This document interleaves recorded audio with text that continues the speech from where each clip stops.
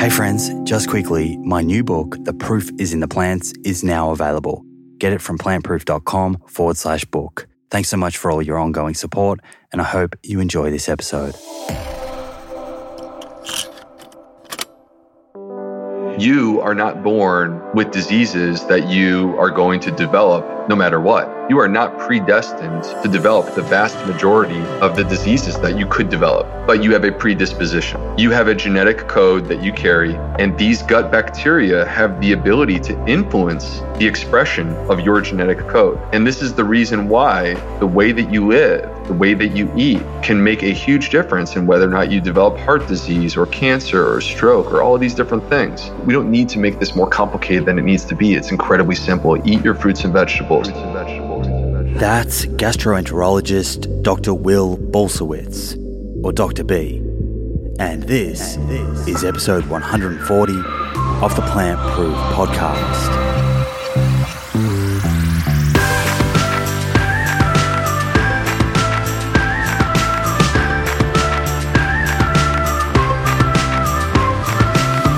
Hey friends, pleasure to be back here with you again.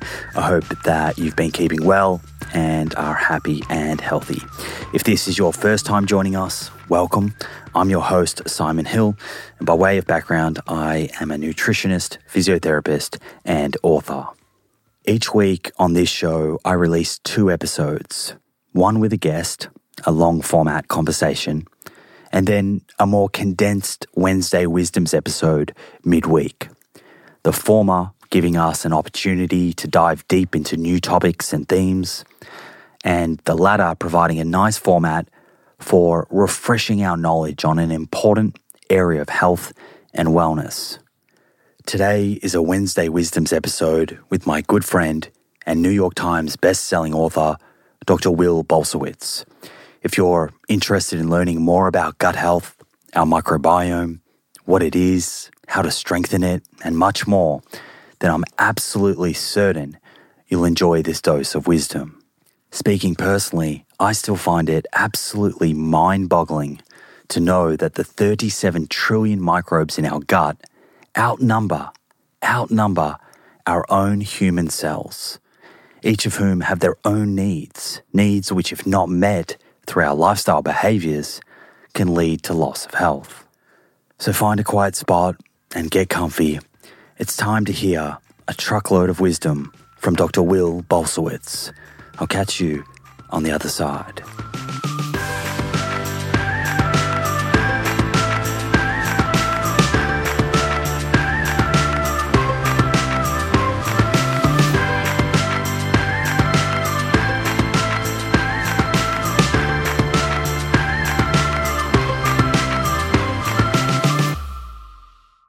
The gut microbiome is this community of living organisms that have been with us since the start of human evolution. And this includes bacteria, yeast or fungus, viruses, and then something very interesting that we know almost nothing about, which is called archaea. Archaea are single cellular organisms that are different than the bacteria and the fungi. And they have been around for 4 billion years. You'll find them all over our planet. You'll find them inside of a volcano. That's how resilient these things are. And they live inside of us. And we know very little about actually what they're doing right now. But there is this community of these 4 general types of organisms, bacteria, fungi, archaea, and viruses that live inside of us in harmony, in balance. And they're there for a purpose. And when you hear about how big, how vast this is. They live in our skin, in our mouth. In women, they're inside the vagina. They basically carpet the entire body, and that includes the gut. And if you were to look at the colon, your large intestine, that, believe it or not, is the highest concentration of bacteria on literally the entire planet. I mean, you could take the gnarliest, most disgusting place that you can possibly imagine, and you still have a higher concentration of bacteria inside of you, inside your colon. These are not passive bystanders here. They serve a purpose. They serve a critical purpose. And so they are actually incredibly involved, obviously, in the processing of our food. They are deeply involved in our metabolism. So let me give you an example. You can take these studies, like it's just crazy. This is hard to actually believe that this is true, but let me just tell you up front. They have reproduced this study a bazillion times. Like anyone who goes into a lab could do this. It's not hard to do. If you take an obese mouse and you transplant the gut bacteria from the obese mouse into a skinny mouse, you're not changing the diet. Like you're giving that skinny mouse the exact same food, the exact same calories, and the skinny mouse is going to become obese simply because you changed the gut bacteria. So our gut bacteria, I mean, we all know people who they can eat whatever they want and they're still skinny. And we know people who they really struggle.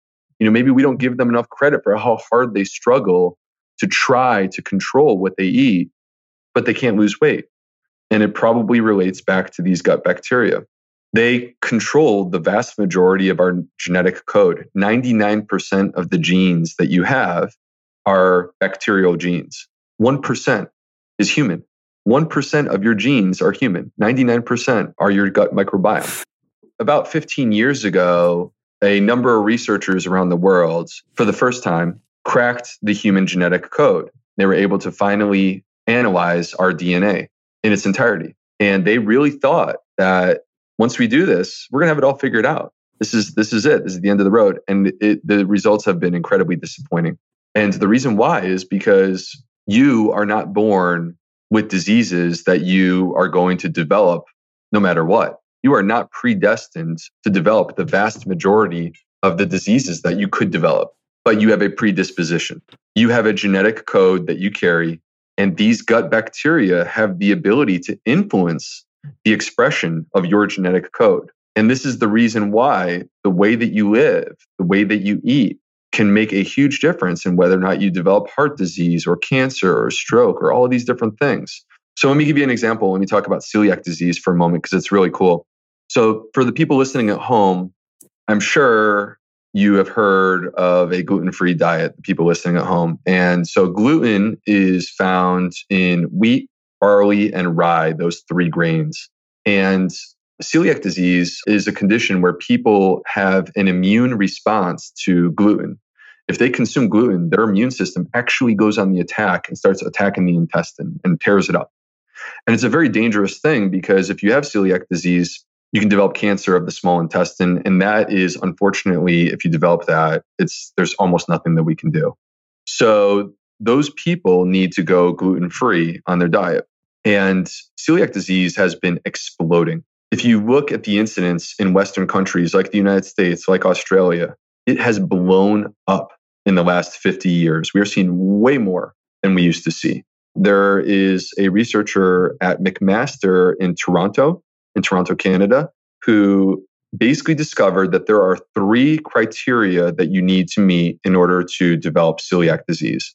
You need all 3. If you don't have all 3, it's not going to happen. So number 1, you need exposure to gluten.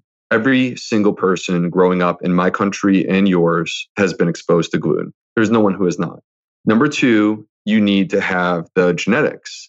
Well, in the United States, and I would bet it's probably exactly the same in your country. In the United States, 1 out of 3 people carry the gene for celiac disease. So 1 out of 3 people carry the gene, but only 1% actually develop the disease. So what's the answer? Well, the answer is number 3, changes in gut bacteria. When you change the gut bacteria to something that is unhealthy, and we have a word for that, which is dysbiosis. When people develop a loss of balance of the healthy bacteria and they have dysbiosis, it allows the genetic code to get flipped on. So this gene gets flipped on, and then they manifest celiac disease, where now the immune system turns on this, basically gluten and goes on the attack. This world inside of us of gut bacteria is incredibly complex. And every single one of us has a gut bacteria combination that is essentially a fingerprint. It's unique. Like you have your own pattern of bacteria, which is completely different than any single person on the entire planet. It's probably closest to your mom. But that being said, it's completely unique to you. And so our ability to understand this world where there may be anywhere from 300 to 1,000 different species of bacteria inside of the body and how they interact with each other, it's very hard for us to do that. And so they haven't identified, like, someday I think there's going to be a test. You can look at someone's microbiome, look at the pattern, and tell them whether or not they're predisposed to celiac disease or any other condition. Someday we're going to be able to do that, but we're not at a point where we can say it's exactly this, this, and this. And so that's where we need further research to really help us elucidate that. So celiac disease is an example of something where you may carry the gene, 1 out of 3 people do in the US. Only 1% manifest disease, but that number is skyrocketing as we speak because there is an increased incidence of this dysbiosis or changes in gut bacteria. The immune system lives in the gut. 70% of your immune system, the defense against disease, is in your gut. And that is where the immune system goes to learn what is good and what is bad. And it is separated from your gut microbiota. These bacteria is only separated from your immune system by a single layer of cells, smaller than a single follicle of hair from your head. And so they are that close together. It's like having a little rickety fence in between 2 parties. They're communicating with each other. They're talking to each other and they directly influence each other. And when you mess up the gut, when you damage these bacteria, you are damaging the immune system because they go hand in hand. And this is the reason why changes in gut bacteria, dysbiosis, have also been associated with so many different autoimmune diseases, rheumatoid arthritis, Crohn's disease, ulcerative colitis, multiple sclerosis, things that aren't even involved in the gut, like multiple sclerosis or rheumatoid arthritis, are connected back to these gut bacteria because that's where your immune system lives. And I'm sure that you've noticed that there are a ton of autoimmune diseases exploding right now, not just celiac. There are conditions that I treat that when you and I were kids didn't even exist. And I'll see them twice in the same day. Something called eosinophilic esophagitis did not even exist 20 years ago. And now I'll see it 2 times in the same day. It's crazy. So the immune system is deeply intertwined with your gut. And then the last thing that I wanted to point out, there's other stuff too that's less crazy, but I like to focus on the wild stuff. And the last thing is your gut is really related to your mood. There's a reason why people that have digestive problems oftentimes also have anxiety and depression. It's not that anxiety and depression are causing their gut issue. It's very interesting. Irritable bowel syndrome is a huge problem in the United States. Like tons of people have this. And the GI doctor community that I'm a part of, we always thought that the reason why these patients had anxiety and GI problems at the same time is we thought, oh my gosh, these people are anxious, they're neurotic, and they're so neurotic that they make themselves sick and develop diarrhea and abdominal pain and all that. And actually, we were completely wrong. And this is where the science has shown us the truth, which is that 95% of serotonin, which is the happy hormone, is produced in the gut. 95%. When I treat people for depression, I treat people for depression with something called a serotonin reuptake inhibitor, like Celexa, Zoloft, Paxil. And the names may be different in Australia, but you would think that because we raise serotonin levels when we use those medicines, you would think that all the serotonin must be in the brain because I'm treating depression with this serotonin reuptake inhibitor. Only 5% is in the brain. 95% is produced in the gut. And the reason why that we've discovered is that serotonin sets the drum for motility in your gut. And so, when serotonin is working properly, you have a good pace. But when things get thrown out of whack, you have too much serotonin, you get diarrhea. You have too little serotonin, you get constipated. And so because serotonin regulates both mood and GI motility, we have discovered that the root cause of irritable bowel syndrome is these changes in gut bacteria that affect the release of serotonin, which affects your gut and also your mood. We have discovered that people who drink too much and develop cirrhosis, it's because there's changes in gut bacteria. Fatty liver, which is associated with type 2 diabetes, which is becoming the number one, it's soon to become the number one cause of cirrhosis in the United States. Fatty liver is associated with changes in gut bacteria. The liver is not really connected to the gut. It's not part of the tube, if you know what I mean. Yet the gut bacteria down in the colon affect the manifestation of disease in the liver. And then there's all of these conditions outside of the gut that you would never think. But if you look at what's happening in modern society, in my country and in yours, you look at the diseases that are emerging and you think about them in the context of what's going on inside of us, inside of our gut, you start to realize that most modern diseases are related back to this. Coronary artery disease has been associated with changes in gut bacteria. Most types of cancers have been associated with changes in gut bacteria. Things that you would not expect, like Alzheimer's disease, Parkinson's, autism, ADD, attention deficit disorder, all of these conditions. I mean, how is that related to the gut? It is. Changes in gut bacteria through all of these different pathways where the gut is communicating to the rest of the body. That is the root cause of many of these conditions. Over the course of a lifetime, the biggest predictor of the health of your gut is going to be the food that you choose to eat. And what blows my mind is that, the average person, we eat about 3 pounds of food per day. And so if you do the math and you try to keep it simple, that is 1,000 pounds of food per year. The average person in the US lives to be 78. It's probably pretty similar to Australia. You guys might be better than us. 78,000 pounds, 80,000 pounds of food during a lifetime. And we're going to pretend that those choices mean nothing. What happens is you eat this food. And again, we sort of touched on this earlier. The food goes down the tube and ends up being the source of nutrition for the bacteria inside of you. And the food choices that you make are going to determine the makeup of your gut bacteria. Show me someone's food choices, and I will tell them what gut bacteria look like. Show me their gut bacteria, and I will tell them what food they're eating. They go hand in hand. You can't separate the two. And we have a number of studies that have shown us the direction that we need to move from a dietary perspective. The number one predictor of a healthy gut is the diversity of the plants that you eat. The diversity of the plants that you eat. And so, going back to what do I eat at home? What do I eat with my kids? The diversity of the plants that we eat in our house is the number one goal that we have in mind when we sit down to have a meal at dinner time. It's not obviously every single meal that's 60 plants, but we're just striving to try to incorporate different stuff.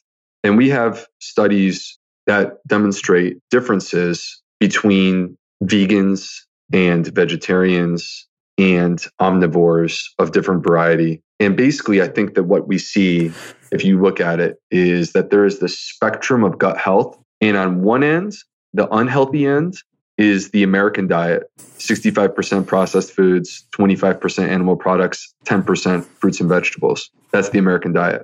That would be pretty much as healthy as you could possibly come up with. And on the complete opposite end, the healthiest would be a vegan diet. And there are actually data that suggests that there is difference even between vegan and vegetarian. Not ridiculous off the charts differences. It's a spectrum. And so people at home, when they're listening to this, need to choose where they want to live on that spectrum. There are many different types of fiber within plants. Within an individual plant, there will be many different types of fiber. And this is why the diversity of your plant consumption is critically important. But what's fascinating is that, even after I finished medical school and went through all of my medical training, if you asked me a couple of years ago, hey, Dr. B, what's the deal with fiber? I would have told you it goes in your mouth and it comes out your bum. There was no concept in my mind that it was any different, but that's actually not the truth. Fiber is fascinating because what happens is it survives digestion through the entire small intestine and it arrives in the colon unchanged. And when it gets to the colon, it undergoes a transformation that the human body is not capable of doing. We rely on these gut bacteria to do this. They change the fiber into something called a short chain fatty acid. So for anyone listening at home who's heard of butyrate, acetate, propionate, maybe you've seen supplements for butyrate. This is what we're talking about, we're talking about short chain fatty acids. And this, to me, is the most underrated thing in all of nutrition. Because if I were to look at the top 10 causes of disease in the United States and Australia, we would find that the vast majority of them could be improved with higher levels of short chain fatty acids. They are directly tied to health. And they have all of these amazing, powerful characteristics. First of all, they are energy for the bacteria in our gut. This is their energy. This is going to make them strong so they can do their job, just like you need energy in food so that you can be strong and do your job. They are energy for our gut bacteria. The short chain fatty acids actually communicate directly with our immune system and help it to do its job properly. They lower our cholesterol. They prevent diabetes. They actually prevent colon cancer. I could go down the line. There's so many different things that happens when you consume these short chain fatty acids. But the bottom line is that there is this amazing, powerful relationship between fiber. And by the way, when I say fiber, I'm referring to specific types of fiber that are prebiotic, P-R-E-biotic. And these are the types of fiber that feed and nourish these healthy gut bacteria. And when you do that, you develop these short chain fatty acids. And what we see are that people who have a healthy gut, they consume plant foods. By consuming plant foods, you grow bacteria that are designed to process that type of food. And when they process that food, they produce higher levels of these short chain fatty acids that allow the entire body to work the way that it's supposed to. And so here's something that's super interesting about these short chain fatty acids is you can only get them by consuming plants. If you consume animal products, those animal products are going to influence your gut to grow bacteria that they don't know how to produce short chain fatty acids. They're not designed to do that. You are growing bacteria that are designed to process fat. And this is the reason why the ideal diet is to maximize fruits and vegetables, because then you get more of these bacteria that produce short chain fatty acids. Now, we all know, that when people exercise, it's good for the body. Everything works better when you exercise. Not only do your muscles get bigger, but your waist gets thinner, your clothes fit you better, you look more fit. And also, your bowels work better. People poop better when they exercise. What's the connection there? Here's the answer. When people exercise, our studies show us that there's actually changes in gut bacteria. And the change is specifically that you get higher populations of bacteria that are good at producing short chain fatty acids. So your body is giving you the advantage of these types of bacteria. Your body is showing you that there's an advantage to these types of bacteria, but you have to feed and nourish them. You can't produce short chain fatty acids from animal products. It's not possible. It's literally impossible. I really believe that one of the points of emphasis is that we need to increase our fiber consumption. But when I say fiber, I don't mean go and eat your cereal. I'm not talking about eating cereal. I'm talking about fresh fruits and vegetables. And if you look, the average person in the United States, the average woman, for example, consumes about 17 grams of fiber per day. That's average. That means that half the people are below that. There probably has not been a culture in human history with a number lower than that, honestly. I mean, it's really actually kind of disturbing to think about how little fiber we are getting in our diet because we're not eating enough fruits and vegetables. And you go back to comparing this to human evolution, and you look at these tribal people that are in Tanzania that we were talking about earlier, all of those people are consuming 100 to 150 grams of fiber per day. They're potentially getting 10 times more fiber. Now, that doesn't mean to me that we need to each be consuming 100 grams of fiber per day. That's not what I'm saying. But in the United States, the recommendation is for a woman to get 25 grams of fiber and for a man to get 35 grams of fiber. I think those numbers are pathetically low, honestly. I think that we should be striving for 50, 65, if not more. But you don't need to worry about the number, in my opinion. You just need to worry about eating more fruits and vegetables. We don't need complexity, and we don't need to be focusing on lectins and phytates and all that stuff. We don't need to make this more complicated than it needs to be. It's incredibly simple. Eat your fruits and vegetables. And I know that you are plant-based, and I completely support a plant-based diet. But if there are people that are out there that are not ready to go that far, that's okay. Just work on it. Just walk down the path, which is exactly what you did and exactly what I did, is you walk this path towards increasing the fruits and vegetables in your diet, and you like it and you feel good. And next thing you know, you want more. If you look at what many people would widely consider to be the healthiest foods, they have a substantial amount of fiber. And so, for example, beans are among the healthiest foods on the entire planet. And what's amazing is they're not expensive. Like, we need to take advantage of this before the food industry starts raising the price on us. I can tell you that the pharmaceutical industry would pay billions of dollars to be able to say that their drug makes people live longer, even by a couple months. Billions of dollars they would pay to be able to say that. And beans have the ability to extend people's lives. There are studies clearly showing that those that consume more beans live longer, improves heart disease, protects against cancer. You just go down the line. There are so many things: lowers cholesterol, prevents type 2 diabetes. There's so many things. The point being that a huge part of the reason why beans are healthy is because they contain a complex amount of fiber. When fiber is processed to a varying degree, it will produce gas because it is fermented. So the bacteria ferment the fiber, and the byproduct of that is gas.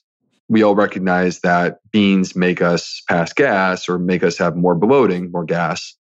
It's actually to your advantage. That is the fermentation process of prebiotics. Now, I'm not saying that you should go overboard and make yourself miserable. Moderation is a good thing. But the point is that fermentation process with the bean that produces gas is the exact same thing that's producing your short chain fatty acids that you want. It's a beautiful thing. On the flip side, other things like garlic, asparagus, chicory root, jicama, a lot of those things I just mentioned, like, most of us are not going to chew on a clove of garlic. Most of us probably eat asparagus once or twice a month. So don't feel like you are depriving yourself of what you need. The key, I think, is that all plant foods, all of them, contain fiber, every single one, to a varying degree. And when you consume a plant-focused diet, when you emphasize that as the way to health, you're going to get the advantage of all of those different types of fiber into your diet, as opposed to fixating on one particular type. Like, for example, inulin is what is found in chicory root and jicama and asparagus, inulin. And that is a specific type of prebiotic that has demonstrated health benefits. But there are who knows how many thousand types of health promoting fiber that exists in our plant food that we haven't even identified or studied yet. So don't worry too much about that one specific type. Focus on getting all of it just by consuming those whole foods.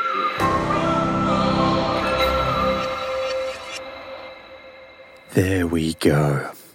I have a sneaking suspicion that might be a short episode people save and come back to.